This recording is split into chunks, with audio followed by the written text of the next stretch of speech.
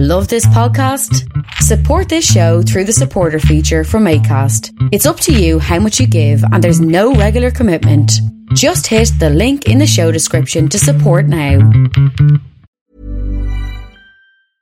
Everyone knows therapy is great for solving problems, but getting therapy has its own problems too, like finding the right therapist, fitting into their schedule, and of course, the cost. Well, BetterHelp can solve those problems. It's totally online and built around your schedule. It's surprisingly affordable too. Connect with a credentialed therapist by phone, video, or online chat, all from the comfort of your home. Visit BetterHelp.com to learn more and save 10% on your first month. That's BetterHelp, H-E-L-P. Ryan Reynolds here from Mint Mobile. With the price of just about everything going up during inflation, we thought we'd bring our prices down. So to help us, we brought in a reverse auctioneer, which is apparently a thing. Mint Mobile Unlimited Premium Wireless. How to get 30, 30, bit to get 30, bit to get 20, 20, 20, bit to get 20, 20, bit to get 15, 15, 15, 15, just $15 a month? Sold! Give it a try at mintmobile.com/switch. $45 up front for 3 months plus taxes and fees. Promo rate for new customers for limited time. Unlimited more than 40 gigabytes per month. Slows full terms at mintmobile.com.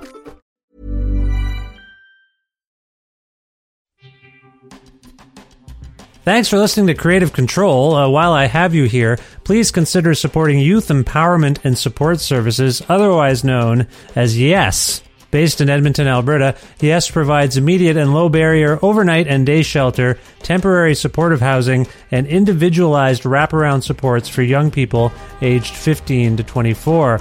They work collaboratively within a network of care focused on the prevention of youth homelessness by providing youth with the necessary supports to stabilize their housing, improve their well-being, build life skills, connect with community, and avoid re-entry into homelessness. Learn more about how to donate or otherwise support YES by visiting yess.org.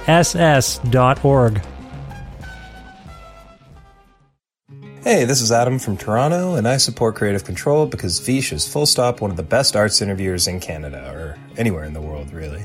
He approaches every episode like he's known the artist for years, creating a conversational atmosphere that gets straight to the heart of the work.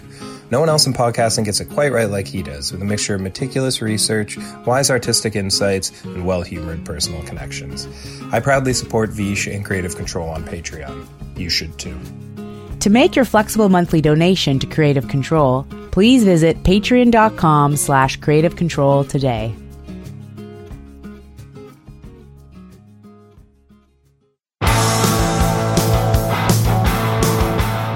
Tommy Stinson is a legendary musician, songwriter, and singer currently based in Hudson, New York.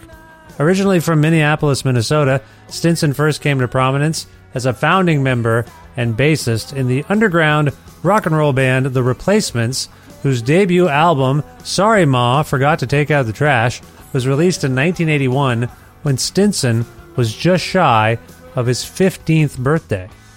After that band's initial run ended in 1991, Stinson went on to start relatively short-lived bands like Bash and Pop and Perfect, before joining Guns N' Roses for a 16-year stint on bass starting in 1998, which kind of coincided with his lengthy membership in Soul Asylum as well. Stinson has also tended to a solo career, reunited with both The Replacements and Bash and Pop in the past decade, and he currently plays with Chip Roberts in Tommy Stinson's Cowboys in the Campfire, whose lovely new album, Wronger, was released by Cobra Side on June 2nd, 2023. Now, on September 22nd, 2023, Rhino Records released Tim, Let It Bleed Edition, a wonderful new remix and box set celebrating the Replacements' beloved 1985 album, Tim. Meanwhile, Tommy Stinson's Cowboys in the Campfire have a string of Canadian dates, bringing them to cities in Nova Scotia, Prince Edward Island, New Brunswick, Quebec, and Ontario between October 1st and 13th. And so, with all this activity, Tommy and I reconnected for a nice talk about Cowboys in the Campfire's origin story and his friendship with Chip Roberts, working with John Doe from X, who he's known since the Replacements opened shows for X in the early 80s, why the Bob Dylan Center might be located in Tulsa, Oklahoma. I mean, it is located there, but the story about why. And why Stinson admires Dylan for being a musical messenger. writing his song Having Fun during the sessions for Tim by The Replacements and how he feels about it being released now, his thoughts about both Tim and the recent series of Replacements box sets, writing songs about modern times, touring Canada, other future plans, and much more. A part of the Entertainment One Network with the support of listeners like you who follow and subscribe to this donor-driven podcast and spread the word about it, and make flexible monthly donations at patreon.com/creative control. That's the primary source of revenue for all of the work that goes into this podcast every week. So if you can support the show on Patreon, first of all, thank you. Second of all, please do. With additional support from Blackbird Music, a wonderful record store with locations in Edmonton and Calgary, Alberta, and friendly people who work there will happily help you look for whatever it is you're looking for in those bricks and mortar locations. Or you can order stuff online and they'll ship it right to your house at their website, blackbird.ca. Say you want to order Tommy Stinson's Cowboys and the Campfire record, Wronger, or this new Replacements box set, Tim, Let It Bleed edition. Just go to blackbird.ca, type in what you're looking for, and sure enough, I'm sure they'll have it, and they'll ship it right to your house. It's just that simple. Again, learn more about this record store at blackbird.ca. Plus in-kind support from Pizza Trocadero, The Bookshelf, and Planet Bean Coffee in Guelph, Ontario, and Grandad's Donuts in Hamilton, Ontario. This is episode 804 of Creative Control, featuring the lovely and talented Tommy Stinson, with your host, me, Vish Khanna.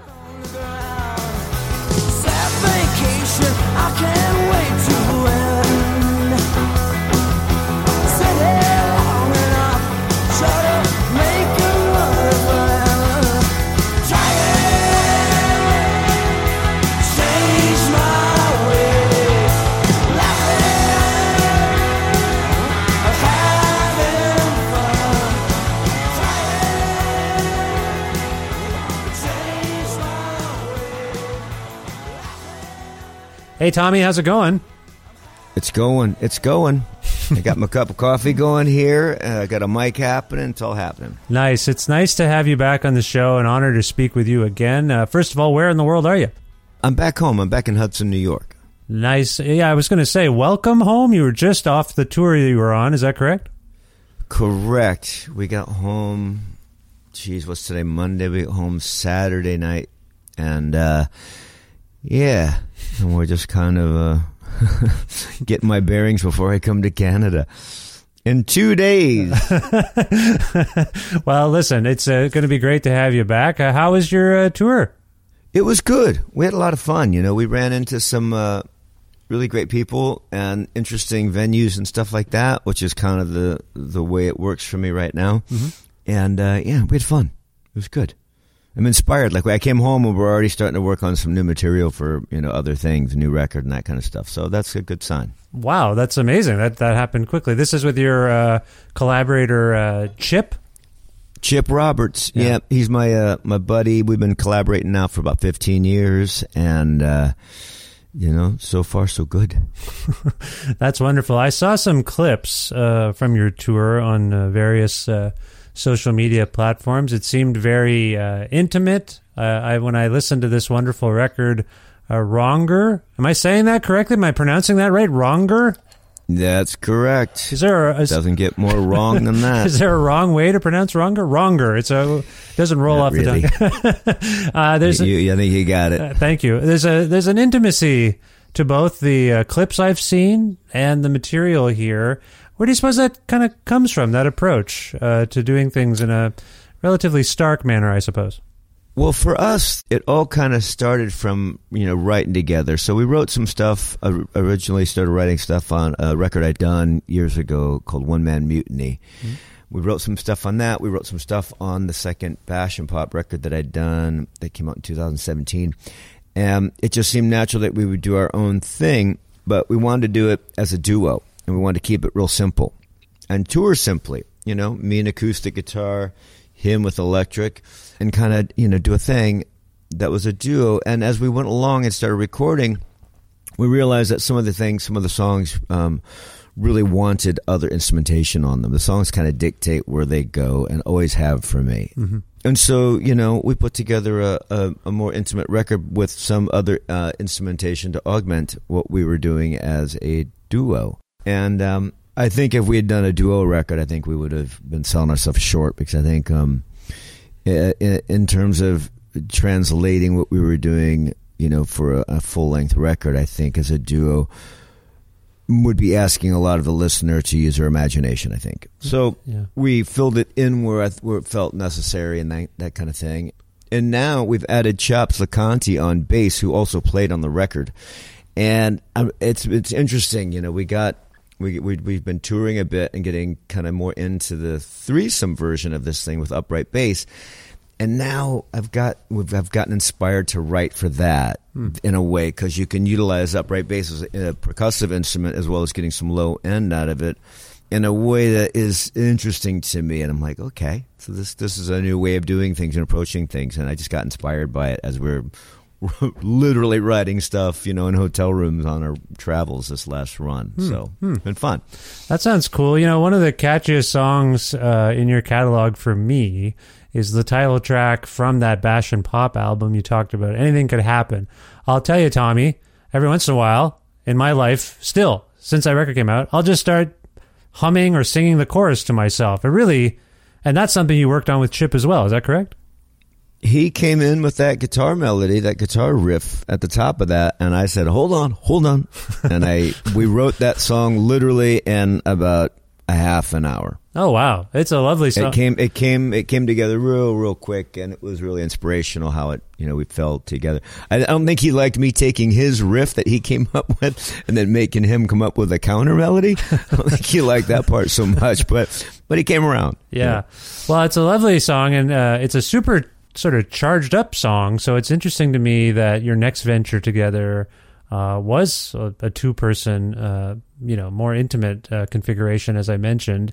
Do you have any insight as to why you wanted to go a little quiet? I know it's easier on the road and whatnot, but any reason why? That's the whole rub right there. It is low maintenance. When you got two people just feeding off of each other, you don't have four people trying to sound like they're playing together in a particular way. And it worked out good for us for a while, to the point where, we were getting into doing it. But then, as I said, we kind of found ourselves in need one of kind of upping our game a little bit. And I wanted some backup vocals, which Shop has provided as well. Yeah. We needed that. And we thought, we could also use an extra driver, because I don't drive. I don't have a license. I never did. And so it worked out. And now we're, like I said, we're up in the game and getting inspired to write some new material accordingly. I was looking at your upcoming Canadian dates, and I recognize most of the venues you're playing across the eastern part of Canada, it looks like. But as I say, when I look at some of these clips, you seem to be playing a lot of alternative spaces. Is that a fair assessment? Like people's houses, things like that? Yeah. And that comes by the design of... These days, a lot of the clubs, small clubs here in the States anyway, has shuttered since COVID, unfortunately. And then the other end of that is, with so much traffic out there right now, you literally have to book what little clubs there are out there still that would be, appropriate for us. You have to book those a year or so in advance. And I don't know what I want to do next week, let alone a year from now. And so these work good for us in that we can kind of go, hey, how about, in 2 months from now, it's still summer break, my kid's off with her mom.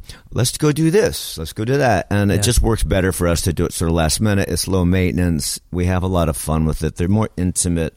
But the reality is we're still promoting a record accordingly, and we're pretty much playing to the same people we would be anyway. We're just not playing it in a vomit-ridden nightclub. Is it that kind of refreshing for you to not have to deal with a vomit-ridden nightclub? I've done everything. I've played everywhere, been everywhere, and as Bono once said, it's been all over me. And I just kind of think, to quote him anyway, I just kind of think I like different things. I like switching it up. I have a curiosity about me, about doing things any different way. I I could do the same thing everyone's doing, or I could do it my way, and I choose to do it my way. Yeah. Well, I mean, it seems to be working out. These songs are great. You alluded to the fact that you and Chip have known each other 15 years. Is that what you said? Yes. So I got married to a woman who is his niece, Emily Roberts. We had a baby together, and he and I became fast friends upon meeting each other, so much so that he was sort of retired from the guitar playing when I met him, and I dragged him out of it and quickly lubed up them joints for some guitar playing shenanigans. Okay, so it's a family sort of affair on some level. Absolutely. Yeah. Absolutely. Yeah, and so you began working on these songs together in fits and starts over the last 15 years, is that right? Yeah, bits and pieces. You know, like I said, we worked on that One Man Mutiny record together and the Bash and Pop record. And what we started doing sometime around 2014, 15 era, kind of before the Replacements reunion and after, we just realized at one point we had nothing going on in this particular summer, and like we just said, like, let's get in the van and go play some shows somewhere. Yeah. And we literally did that, and we filmed ourselves doing it. I put a GoPro in the window of in the windshield of the van, and just filmed some of us just kind of just goofing off, making comments about goofy crap we were seeing on the road. We just kind of had fun with it, and we ended up, what really ended up being the sort of the nucleus of the record to begin with, was we ended up going to Austin, Texas, right around the time that John Doe had moved there. Oh yeah, yeah. And at the same time, my friend Christine Smith was running a studio down there, and it just seemed like, well, heck, we're coming to town. I called up John and said, what are you doing? You want to come play some bass on some tunes we got? And he said, sure. So he came to the studio with an upright bass that I don't think he'd ever recorded with anyone before. I don't think he'd ever played upright bass on a record before or with anyone before, per se. Yeah. So it was exciting for him, us, and we had a blast recording the first 5 songs of the record, which would be We Ain't, Mr. Wrong, Karma's Bitch, Hey Man, and one other one I'm blanking on right now. Yeah. And now, if memory serves, you would have had a long relationship with John in some ways, because the Replacements and X would play shows together, or is that right? We started opening up for X in the early 80s. Yeah. I mean, John Doe has been a friend of mine for nearly 40 years. Oh, nice. And a very dear friend. I love the man. Yeah, he's such a good dude. He's the best. I actually had a weird thing a year ago where I went down to Tulsa, Oklahoma for like the grand opening of the Bob Dylan Center, and he was there. And then... no kidding. Yeah. That's cool. You're the second person that talked to me about that. Peter Jesperson was telling me about that whole thing and how cool it was. Oh, it's great. If you ever get down there, if you can get down there, I recommend it. If you're a fan, even if you're not a fan, it's just they've just done a really inspiring job of that with that center. But my point is, the week before that, I believe it was, I traveled back to Ontario, where I'm from originally, for a memorial for Dallas Good of the Sadies. And John Doe was there as well. So I took 2 trips for the first time in years. John Doe was in both cities. I thought that was odd. You know what I'm saying? Wow. Wow, that's strange enough. I just don't understand why Bob Dylan's museum is in Oklahoma. Well, there's I'll get into it real quick. There's like a family down there, and they put together the Woody Guthrie Center. Down in that area there, and they're called the Kaiser family, I believe. If I'm just riffing here, so forgive me if I'm wrong, but they're called the Kaiser family, and they do a lot of charitable work, and they're philanthropists, and one of their goals is to inspire young people to get into music. And they view people like Woody and Mr. Dylan as prime examples of what's possible if you use your imagination. So that Bob Dylan Center is not simply a sort of a museum for Bob Dylan paraphernalia and writing and all that sort of stuff, which, by the way, it's amazing just to be around that kind of stuff. It is really meant, in their reckoning, to inspire young people to show them what's possible if you use your imagination. Does that make sense? Yeah, totally. Yeah. So that's why they're just wealthy people in Oklahoma. And I think that's the way to put it. And it's wonderful. Again, have you ever been? You've surely been to Tulsa. Have you been there lately? I have not been there lately. Yeah. No. Well, I'm telling you, I'm not trying to tell you your business, Tommy. If you can book a tour and get down there, tell you what, I'll get you in. I know some people. I can get you in. You get a tour. I'll get your whole band, whatever you want. I've done it already once, and I'll help you if you want. Very cool. Well, that sounds fantastic. I'd love to check that out sometime. Yeah, no, it's wonderful. We'll make a pilgrimage. That's wonderful. Now, I was thinking about some of these songs on this record, Wronger, and for example, you alluded to Mr. Wrong, and they seem, some of them, very tender, very biting. These seem to be captured. Did you write most of the lyrics for these songs? I wrote all the lyrics to these songs. Wrote all the lyrics. So Chip's contribution is musical, I suppose. Yes, exactly. Yeah. Do you have a sense of maybe where your mindset was at when you were writing some of these songs? And do you agree with my assessment? Tender, sort of angry at the same time? Yeah, you get a little bit of both in there. I mean, once in a while, Chip will throw out a nugget that's like a phrase or a song title that we'll run with. But for the most part, I write all the lyrics, and there's. I write, first person, second person, third person. I often pull from my experiences, but also experiences I see with other people's and things like that. I like to try and include everyone. So I figure if I add anecdotes from other, relationships I witness or see, I figure that kind of draws people in a little bit, where it's not just all about me, as I'm not really a songwriter that, really thinks what I'm doing and gotten into is all that interesting. But when you add the little bit I got and the other stuff I see around me, I guess it makes more of an interesting, in my mind, it makes more of an interesting story. They're just really wonderful songs. I was walking around listening to them in the last week, and I just really want to commend you on them. And a really great storytelling. One of the stories that stuck out for me and caught my wife's attention this morning was the song Karma's Bitch. Do you mind, just for those who haven't heard it yet, can you share a little bit about the background of that particular song? Yeah. Chip had told me this story of a gentleman we passed. We were in Maryland, where he used to have him and his wife and his family used to have a little home. It was a little beach community kind of vibe, although it wasn't really on the beach. It was in the on the Chesapeake down in Maryland. Mm-hmm.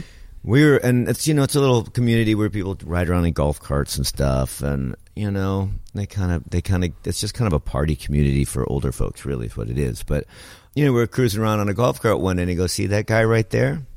And he told me the story about this guy who was dating this woman that he broke up with and started dating the woman's daughter, and the daughter died of alcoholism. She died just completely, just drank herself to death.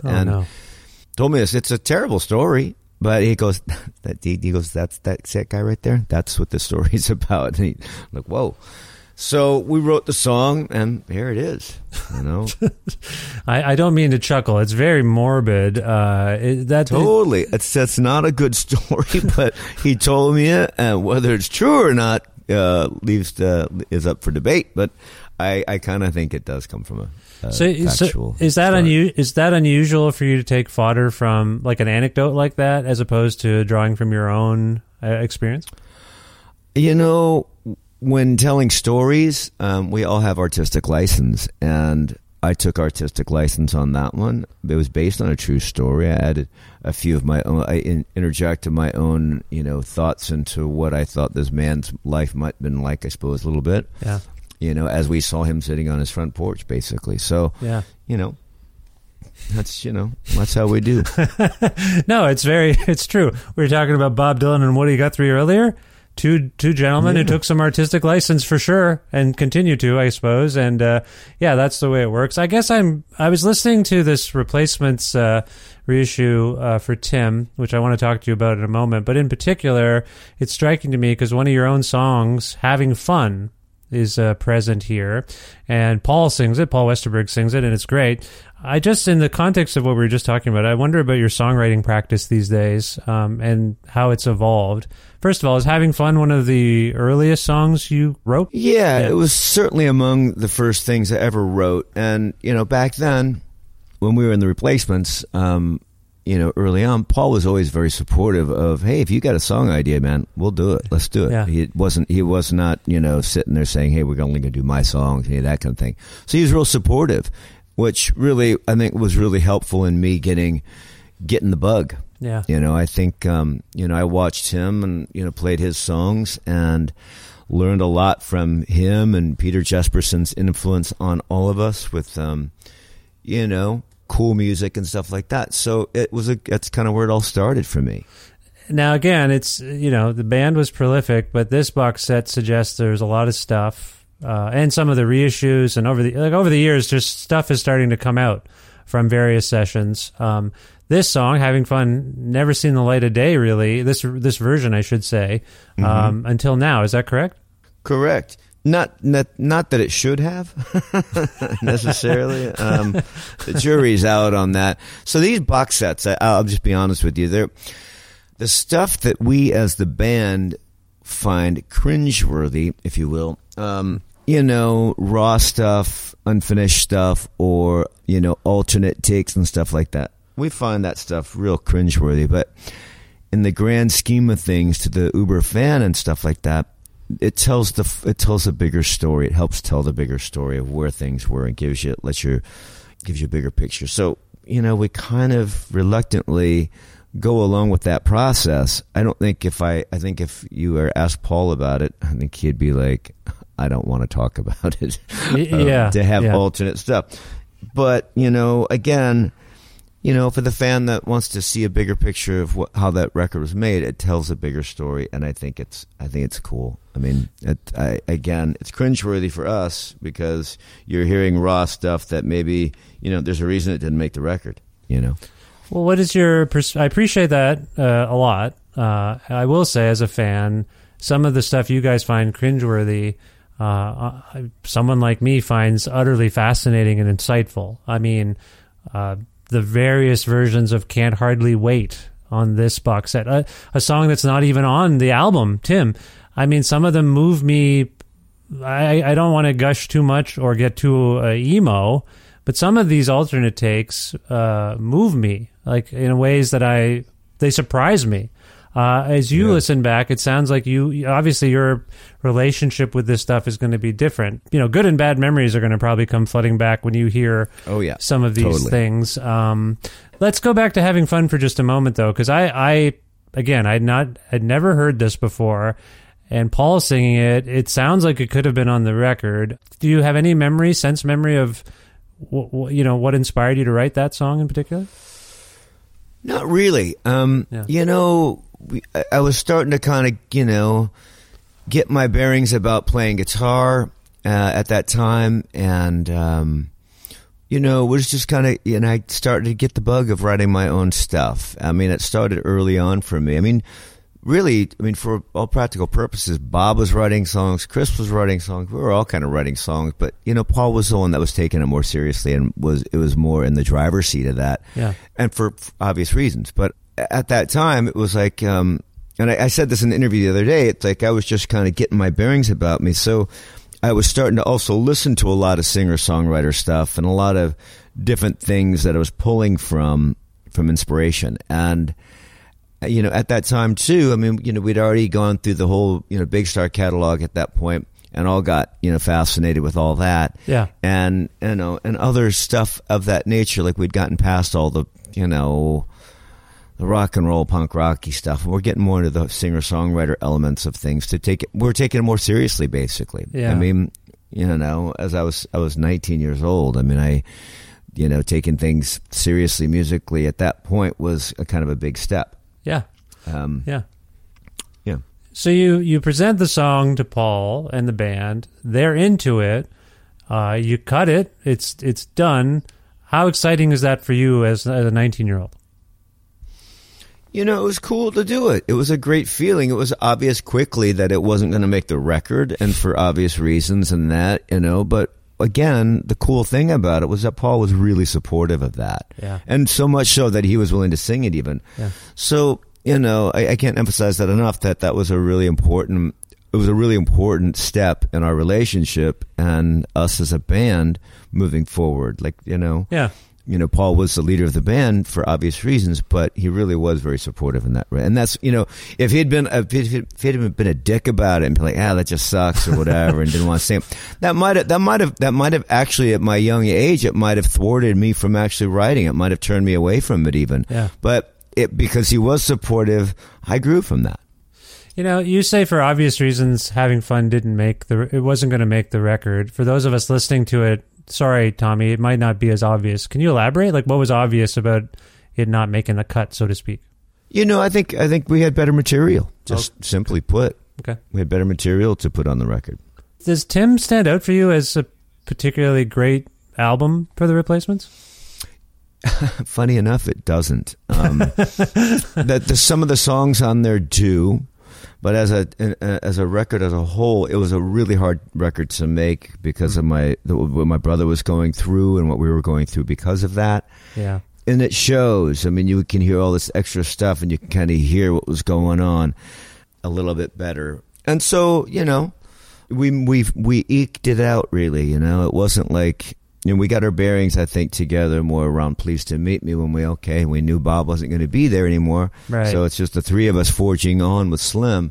Yeah. It took us a second to kind of get into that mode, but I think the material evolved in that way with us growing and evolving as artists as well. So, yeah, I feel like the narrative is that, for those of us who weren't there and weren't obviously you guys, the narrative would be like, oh, this was an exciting transitional time for the band. But in truth, you were really mired in uncertainty. Is that a fair way of looking at it? Completely. Yeah. And do you feel like that pensiveness comes through on Tim? Oh, yeah.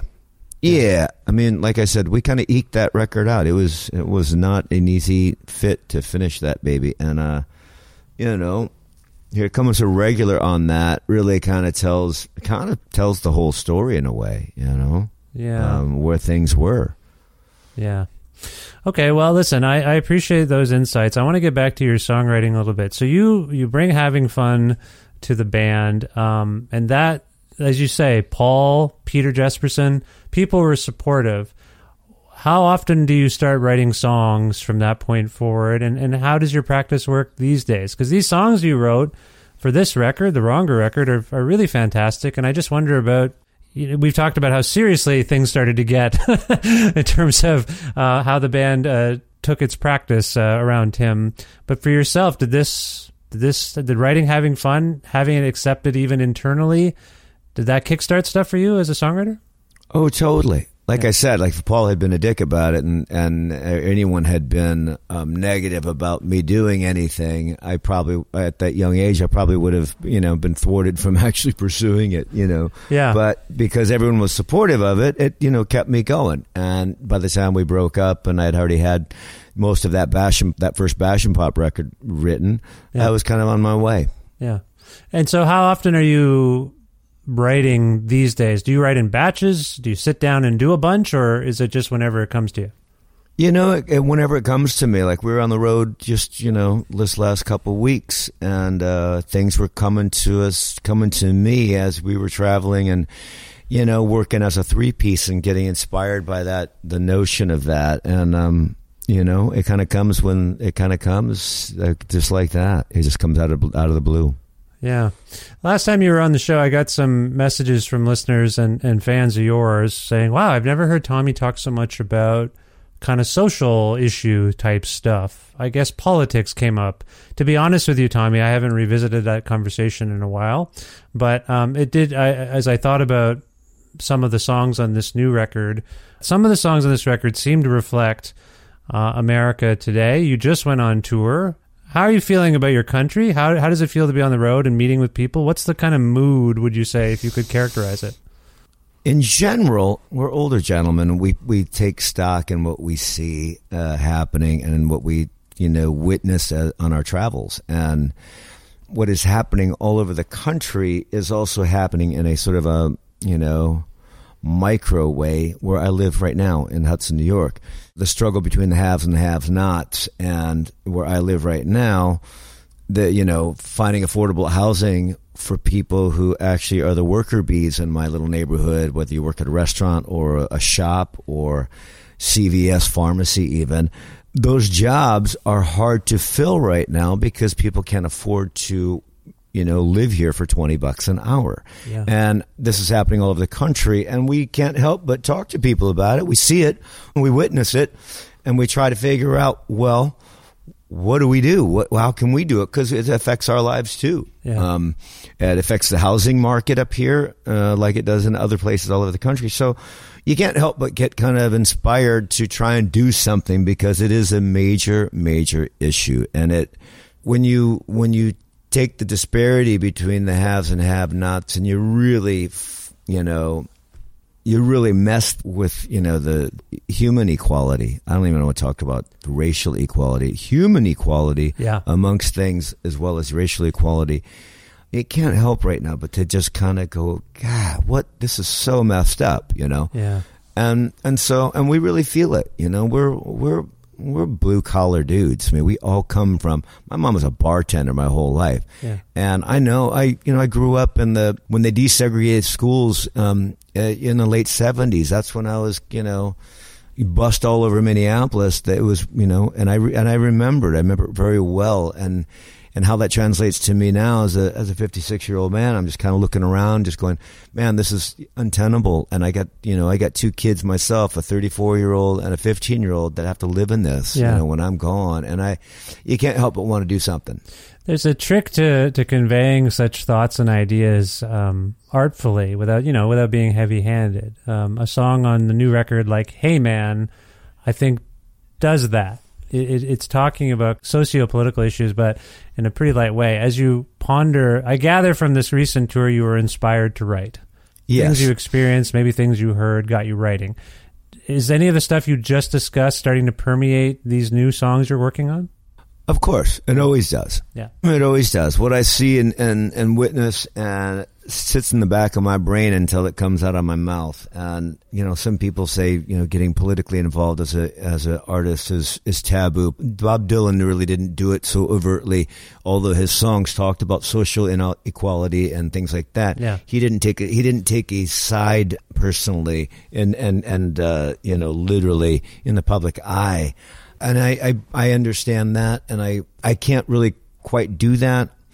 As I say that, I am a centrist, I believe that both sides have their place, and it helps to make a great democracy. But when you see one side totally just being completely, outrageous in their thinking and, misinformed and preying on people that are, that don't know better, and selling them bullshit stories and this kind of thing that's happening here. Yeah. You can't help but react to that. Yeah. You mentioned Bob Dylan as someone who was able to write such songs without coming across as taking a side. I think having that ability to talk about heavy stuff, but in a way where you don't feel like it's dogma, I suppose. And, and he's a great messenger for social issues that were happening without having to vocalize his side. Yeah. And I appreciate that. I try to do that in my writing. I don't want to pound home the negativity of it or, take a side per se. Because like I said, I'm a centrist. And I think, though, that it's important that we all be involved and really all get involved in taking care of one another. I mean, geez, I'm not even religious in any way, but damn, the Bible says, man, we're all created equal, and we all, have a place here. And I just think that's how I grew up. You grew up with Paul Westerberg, and I feel like as I am listening to you mention "Here Comes the Regular," if you listen to songs like "Left of the Dial," "Bastards of Young," "Swingin' Party," even. I feel like these same ideas, these universal experiences, are a part of those songs. Like what's kind of going on in the culture, in my community, those things shine through in those songs, but I don't feel like he gets enough, you guys, in fact, got enough credit for writing songs that really spoke to what a lot of us were, I was young at the time, but what a lot of people are going through. What do you make of that? Do you feel like he doesn't get, again, all of you, do you feel like, I think the replacements get sort of lumped into like, oh, they were fun and they didn't care about anything, that kind of stuff. But these songs on Tim that I mentioned, I think speak to the same thing we're talking about to some extent. Would you agree? I do. I mean, we were outcasts. I mean, straight up, we were total outcasts and social misfits, really. But one thing that I do know that I get from people all over the world about what we've done is it really is most poignant in the song Androgynous. Yes. I still have people coming up to me, straight, queer, otherwise, all over the LGBTQ spectrum, that song really means something to them. And, to think of Paul writing that so early in his life is a huge thing. It's a great, and I remember when I was a kid, right around that time, I used to take the buses all over Minneapolis to get around because I don't drive. And I remember I'd be talking to all kinds of people on the bus, gay people that I had a couple different friends that I'd often be on the same bus line with, going downtown to rehearse and stuff like that. And I never thought twice about any of it. They just were people to me. And I never had that thing, that people have where they're afraid of black people, or they're afraid of gay people, or it's, God, I don't want my kid to be gay. I never had any of that stuff in my head. My mom, like I said, was a bartender my whole life. She dealt with everybody. And so we grew up that way. Yeah. We kind of, we were not racists. We were not, bigots. We were not anti-gay or any of that. We just loved everyone and thought everyone was equal. And that's just the way I've grown up. And I think the real tragedy here is, and I'm just going to say it, the Trump years really opened the door for racism and the closet, haters to come out and have their voices heard that really don't need to be heard. They don't serve a purpose, and it's unfortunate. No, absolutely. Again, we got into this the last time, and I appreciate your outspokenness when you're doing like an interview. But like I say, it seems to me you've approached your songwriting about such things in more of a storytelling and in an artful vein, and that seems purposeful. And like I was just saying, maybe an extension of some of the stuff that the Replacements were doing, certainly around this era. Certainly, like Androgynous is a great example. Thanks for bringing that up. But the songs I mentioned on Tim, I think, are kind of doing that same sort of work. Would you agree?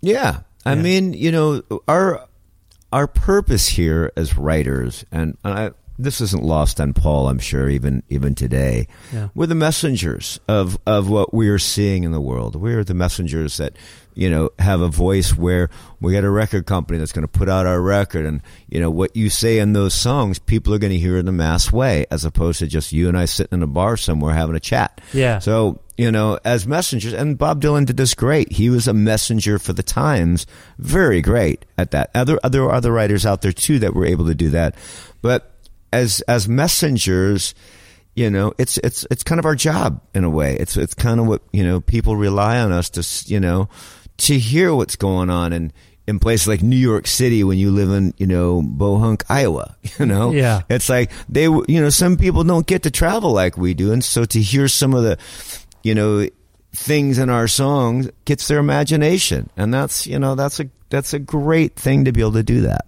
So anyway, this is some sort of Minnesota thing. It's like you, Bob Dylan, you know how to deal with this stuff. What's going on? Well, I think any writer out there does that. Anyone that's of note. Yeah. Or not even. I mean, you're creating your art from what you're seeing in the world and what's going on around you. Yeah. I mean, that's basically it. Yeah. How you articulate that to the masses is where the art form, comes in. I just want to say, as a fan, I appreciate the tact you take, I guess, like the way of telling a story in an emotional and an effective way without, hammering people over the head. I mean, that is an art form. And it seems to me you've come from you've had really great mentors, and you've picked up on what they're laying down, I suppose, in your own work. Yeah. Totally. Yeah. I want to revisit Tim for a moment. I appreciate the context you provided about what it was actually like to make the record. We are all, some of us, really celebrating this Let It Bleed remix. And I understand I don't know if you know this, Tommy, I had Bob Mayer, Jason Jones, and Ed Stasium on the show, and we talked extensively about this process. And I asked them about your involvement and Paul's. And also, to be frank, I did reach out to Darren Hill about talking to Paul. And apparently Paul is retired, completely retired from all interviews. Actually, before we get to Tim, what do you make of that? What's your insight into Paul just saying, I'm done, I'm not participating? To each his own. I think he's fine doing what he does. He does, he got out of the race, and that's, I get it, got tired of it, did what he wanted to do with it, and that's it. Yeah. Good enough. Do you correspond much at all, you two? I ain't talked to him in a probably a couple years now, but that's not abnormal for us. We've gone years without talking before. I see. I still consider him a brother, and that's not like any loss of love or anything like that per se. Yeah. Well, that's good to hear. So back to my original question. What was your role in, I guess, assessing what was done for these Let It Bleed, for the Let It Bleed remix and remastering and all that stuff? How did you participate? I didn't. I sat on the sidelines. I mean, Bob does a great job of putting these box sets together, and we pretty much, I trust what he does for the most part, and take a back seat to that. And we've let him kind of run with this stuff, as he's done a good job with it, and he's there to tell a good story, and that's really where it's at. There's some stuff I've had to get involved with where that was like a little bit too much, but that's because they're just they're trying to do the right thing and trying to get the most out of it. So you mentioned earlier that some of the outtakes and alternate versions and unfinished stuff is cringeworthy. The narrative around Tim in particular was about the way it was recorded, the way it was mixed by Tommy Ramone. First of all, what's your perspective on all that stuff, the mythology around Tim? There were two records that the Replacements made that I never thought sounded very good. Tim was one, and Don't Tell a Soul was the other one. Mm-hmm.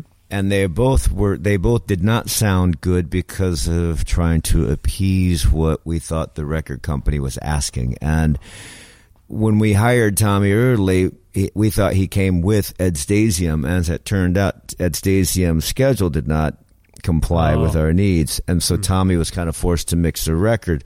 Tommy, who was trying to appease the record company because he was looking to get more work out of it, as you would, it was what he was into and doing. He was a studio guy at that point. Had to mix it. And, I think he would be the first one to tell you his ears weren't great because he mixed the whole thing on headphones. And, it sounds great now. I'm glad that Ed Stasium, if it hadn't been for Ed Stasium remixing it, we wouldn't have remixed it. We wouldn't have had it done. But because Ed had done so many records with Tommy, it made sense because he was supposed to have been there in the first place. Yeah. In the liner notes that Bob Mayer wrote for this, there's a quote from Tommy Ramone where he refutes the notion that he mixed this via headphones. Did you witness him mixing it this way? What's the deal there? Well, a lot of the sounds he got with headphones on. My recollections of walking into the studio when stuff was going down, Tommy always had headphones on. Yeah. Okay. Whether he mixed it with headphones or not, I guess I wasn't there when he was mixing, because I think he mixed it in New York, if I recall. But, yeah, obviously it didn't sound very good. It sounds way different than it sounded when we were making it, and Ed Stasium corrected that. So you weren't involved in the project per se, but you have listened to Ed's remix. Is that fair? Yes, correct. Right. Okay. And so for me, and I talked about this with those guys, and people online made fun of me, because I said some of the stuff he unearthed, unburied, and brought up into the mix really got to me emotionally. Like, some of it brought me to tears. Just hearing, Paul humming la la la's or whatever, like, it really got to me. What was it like for you to first hear this remix? Was it emotional? Was it, was it triumphant? Like, we finally got it. Can you describe your kind of visceral reaction to hearing it? I was just glad that it sounded good. It had always been sort of in my craw that, man, great songs just just mixed horribly. And, you know, that was also a time when they were starting to make things like digital reverbs and stuff like that. Yeah. Crap that you wouldn't even use today, Right. even though, you know, that was kind of the, you know, new technology back then. You know, stuff was terrible. It sounded, and you can hear it on that record. So I'm glad that, you know, Ed was able to take the actual musicality that we fucking recorded and turn it into, you know, the right record. Yeah. Right sounding record. So as you are, you know, asked to kind of revisit this stuff you did as a kid, whether it's having fun or Tim or anything else, because I think there's they hinted that there might be more sets coming if they can pull it off. For Let It Bleed, for example, is celebrating an anniversary. Or sorry, Let It Be. I got confused by your own title copying. Let It Be. By the way, I was never backing that Let It Bleed edition. I never liked that. But I was too late to voice that. What would you have given it a different title? Would have come up with something different than that. Okay. I don't know what. But I just thought that was crap. Okay, well, I'm sorry to hear that. Yeah, there's more stuff maybe coming, and you are sometimes asked to revisit this stuff. Does revisiting your youth and the work you did influence what you're doing now in any regard? Sometimes this not really. No, not at all. Not really. No. Nah. I'm gonna, you know.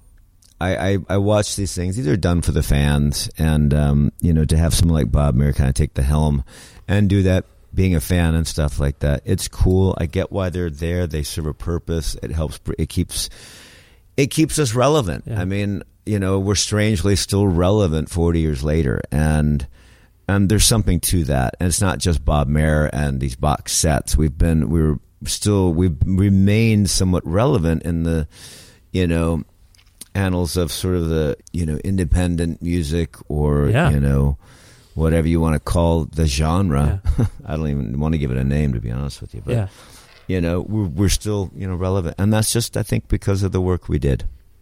Yeah, absolutely. Yeah. No, it's great. When you hear something like Having Fun or anything else that is unearthed, besides it being cringeworthy, are you ever pleasantly surprised or shocked? Like, oh, I have no memory of even doing this. Does that happen? Sure, once in a while. Yeah, I don't remember anything like this record that did that to me, but you know, Where's My Home? I always thought that should have made the record, but you know, we did it with Alex Chilton when he was kind of in the producer seat, and we didn't quite get the take when Tommy Eardley was in the seat.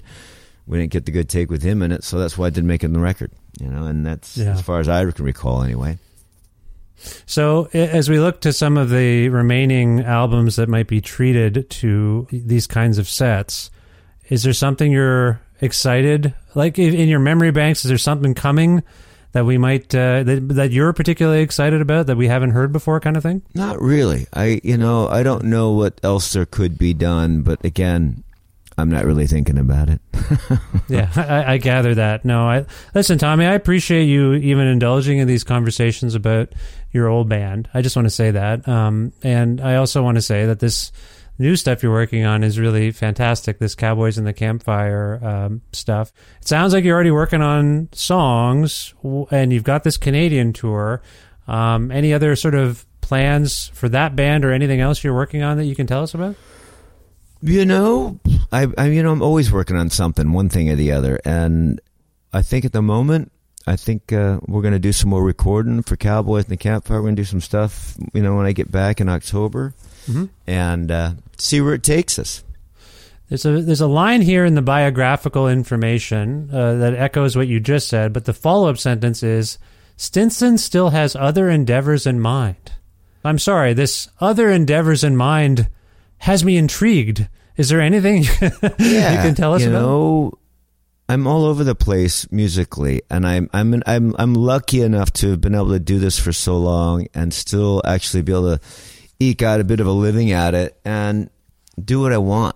I can follow my creative flow wherever it takes me, and that's really something. It's really something to behold, and I cherish it. It's fun. I can wake up, I can write anything I want, you know, and when I feel like I've got something good, I'll put it up.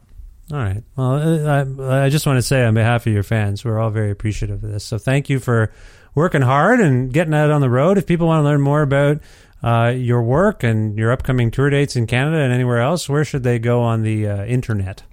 You can go to the interwebs and find TommyStinson.com and find everything that's going on in the immediate future. Yeah. Canada, you like Canada? You like touring Canada? I like Canada. Heck yeah. Let me snag me a leg. No, it's great. I'm glad you're coming. You know, it's nice when people make time to come up here. It's not everyone does it all the time these days. Yeah.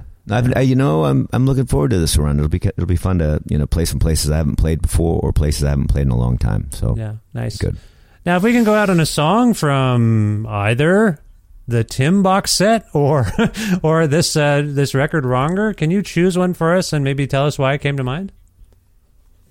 Wow, that's a good one. Well, here we go again. Basically sums up what I'm about to embark on. It's all about, it's the same rigmarole, different song. Here I go. I'm just, heading out. I'm going to go play some songs after I wrote some songs. And when I come home from that, I'm going to come home and record and write some more songs. And I'm going to go out and play some more songs in front of people. It's kind of just all I do is I write, I play, and I have fun with this. And again, I'm very lucky to still be able to get to do this. So that song pretty much sums it all up. Kind of a meta song, I suppose, in terms of what you do. Do you often write on the ukulele? Yeah. I have a collection of them, strangely. I went to Hawaii once for a vacation, and I came back with one, and I got kind of hooked on them. They're funny little instruments. And this is part of the live show as well, right? You playing ukulele? Not quite. No. They don't translate live so much for me. Okay, all right. It's as of yet. I maybe when I grow up a little bit. Well, it sounds lovely on this song, so let's hear it now. This is Here We Go Again by Tommy Stinson's Cowboys and the Campfire from their new album, Wronger. Tommy, it's always an honor and a pleasure to get to chat with you. I hope you enjoyed yourself, and I wish you the best luck in the future, and I hope we talk again soon. Thank you so much, man. We'll talk to you soon. Thank you. 1, 2, 3, 4.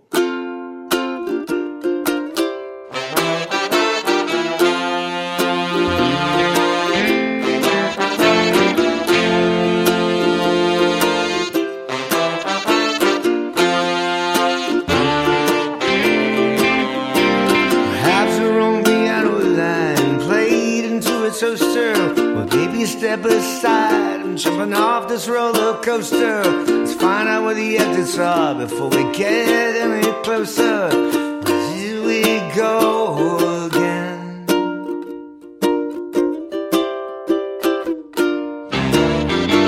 Throw out your rusty pen to your old gun holster. You've been riding long enough. You could have had a real poster. Get yourself a new cool gun. I mean, it might stick a little longer. 'Cause here we go again. Here we go again. Label you a failure as a label and drag off to jail. Don't worry how bad it is till no one comes. Try to make better,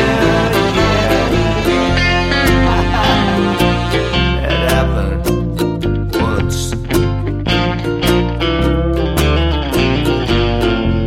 Hopefully not twice.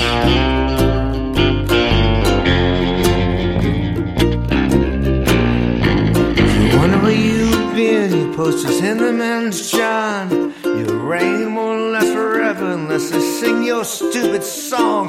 Forget about buffoonery, copyrights in perpetuity. Here we go again. Here we go again. Here we go again. Here we go again.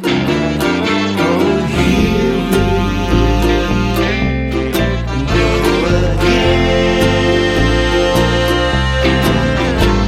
Here we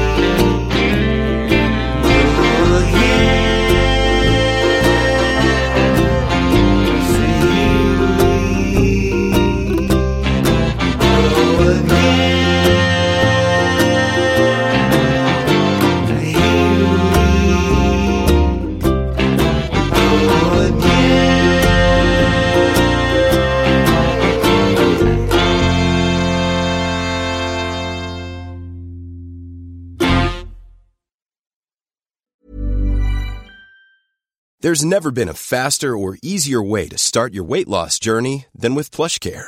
PlushCare accepts most insurance plans and gives you online access to board-certified physicians who can prescribe FDA-approved weight loss medications like Wegovy and Zepbound for those who qualify. Take charge of your health and speak with a board-certified physician about a weight loss plan that's right for you. Get started today at plushcare.com/weight loss. That's plushcare.com/weight loss. plushcare.com/weight loss. Many of us have those stubborn pounds that seem impossible to lose, no matter how good we eat or how hard we work out. My solution is PlushCare. PlushCare is a leading telehealth provider with doctors who are there for you day and night to partner with you in your weight loss journey. They can prescribe FDA-approved weight loss medications like Wegovy and Zepbound for those who qualify. Plus, they accept most insurance plans. To get started, visit plushcare.com/weight loss. That's plushcare.com/weight loss. Well, it kind of happened last minute in its own way, and I've been all hopped up on replacement stuff. For those of you who heard the episode with Bob Mayer, Jason Jones, and Ed Stasium, you know that I've been all in on this new limited edition Let It Bleed thing, the Tim box set. Anyway, it's very nice to reconnect with Tommy, have him back on the show. Love to speak with Tommy Stinson, very lovely guy, and I'd like to thank him for being on the 804th episode of Creative Control, which is part of the Entertainment One podcast network and is available just about wherever you get your podcasts. If you can't find an episode you've heard about and you're looking for it, or if you want to learn more about me and sign up for my monthly newsletter, please visit vishkhanna.com. And like Creative Control on Facebook, or follow the show and me on social media, various things. I am on Twitter. The show is on Twitter at Vish Creative, and you can follow me on Twitter and on Instagram at Vishkhanna. You can also find me on Blue Sky and Mastodon. Yeah, I'm on Mastodon. Threads, TikTok, sort of. I'm on a bunch of stuff. The show has a YouTube channel as well, which some people use to access the episodes. Anyway, you'll figure it out. There's a link in the show description. Just click on that and you can follow me and follow the show wherever you like. I did my best to include as many options as possible. Also, please support this show on our Patreon at patreon.com/Creative Control. That's where you can make a monthly flexible donation to support all the work that goes into making this show every week. $6 American or more a month grants you access to some exclusive content. You get the episodes a little bit earlier than everybody else and all sorts of other perks. So we also still have some t-shirts that I can provide to you as a show of gratitude. And you can learn more about all of these things, again, at patreon.com/Creative Control. Thank you so much for donating any amount you can on a monthly basis. It means a lot. Thanks again to the wonderful Alberta record retailer Blackbird Music. They have bricks and mortar locations in Alberta and Calgary, but you can learn more about them and order records directly, so that gets shipped to your house at blackbird.ca. Also want to thank Pizza Trocadero, The Bookshelf, and Planet Bean Coffee in Guelph, and Granddad's Donuts in Hamilton. Both of those cities, Guelph and Hamilton, in Ontario, Canada, and they offer in-kind support for this show, so thanks to all of them. Thanks to Jim Guthrie as well. Lends me some music for this show. You can learn more about Jim at jimguthrie.org. And last but not least, thank you for listening to this episode with Tommy Stinson. Go see Tommy live in Canada and beyond. Very busy guy. And please subscribe to this show or follow it. And tell your friends about the Creative Control, the podcast. Maybe that'll help spread the word. And otherwise, take care of yourselves. Be nice to each other. I'll talk to you very soon. Bye for now.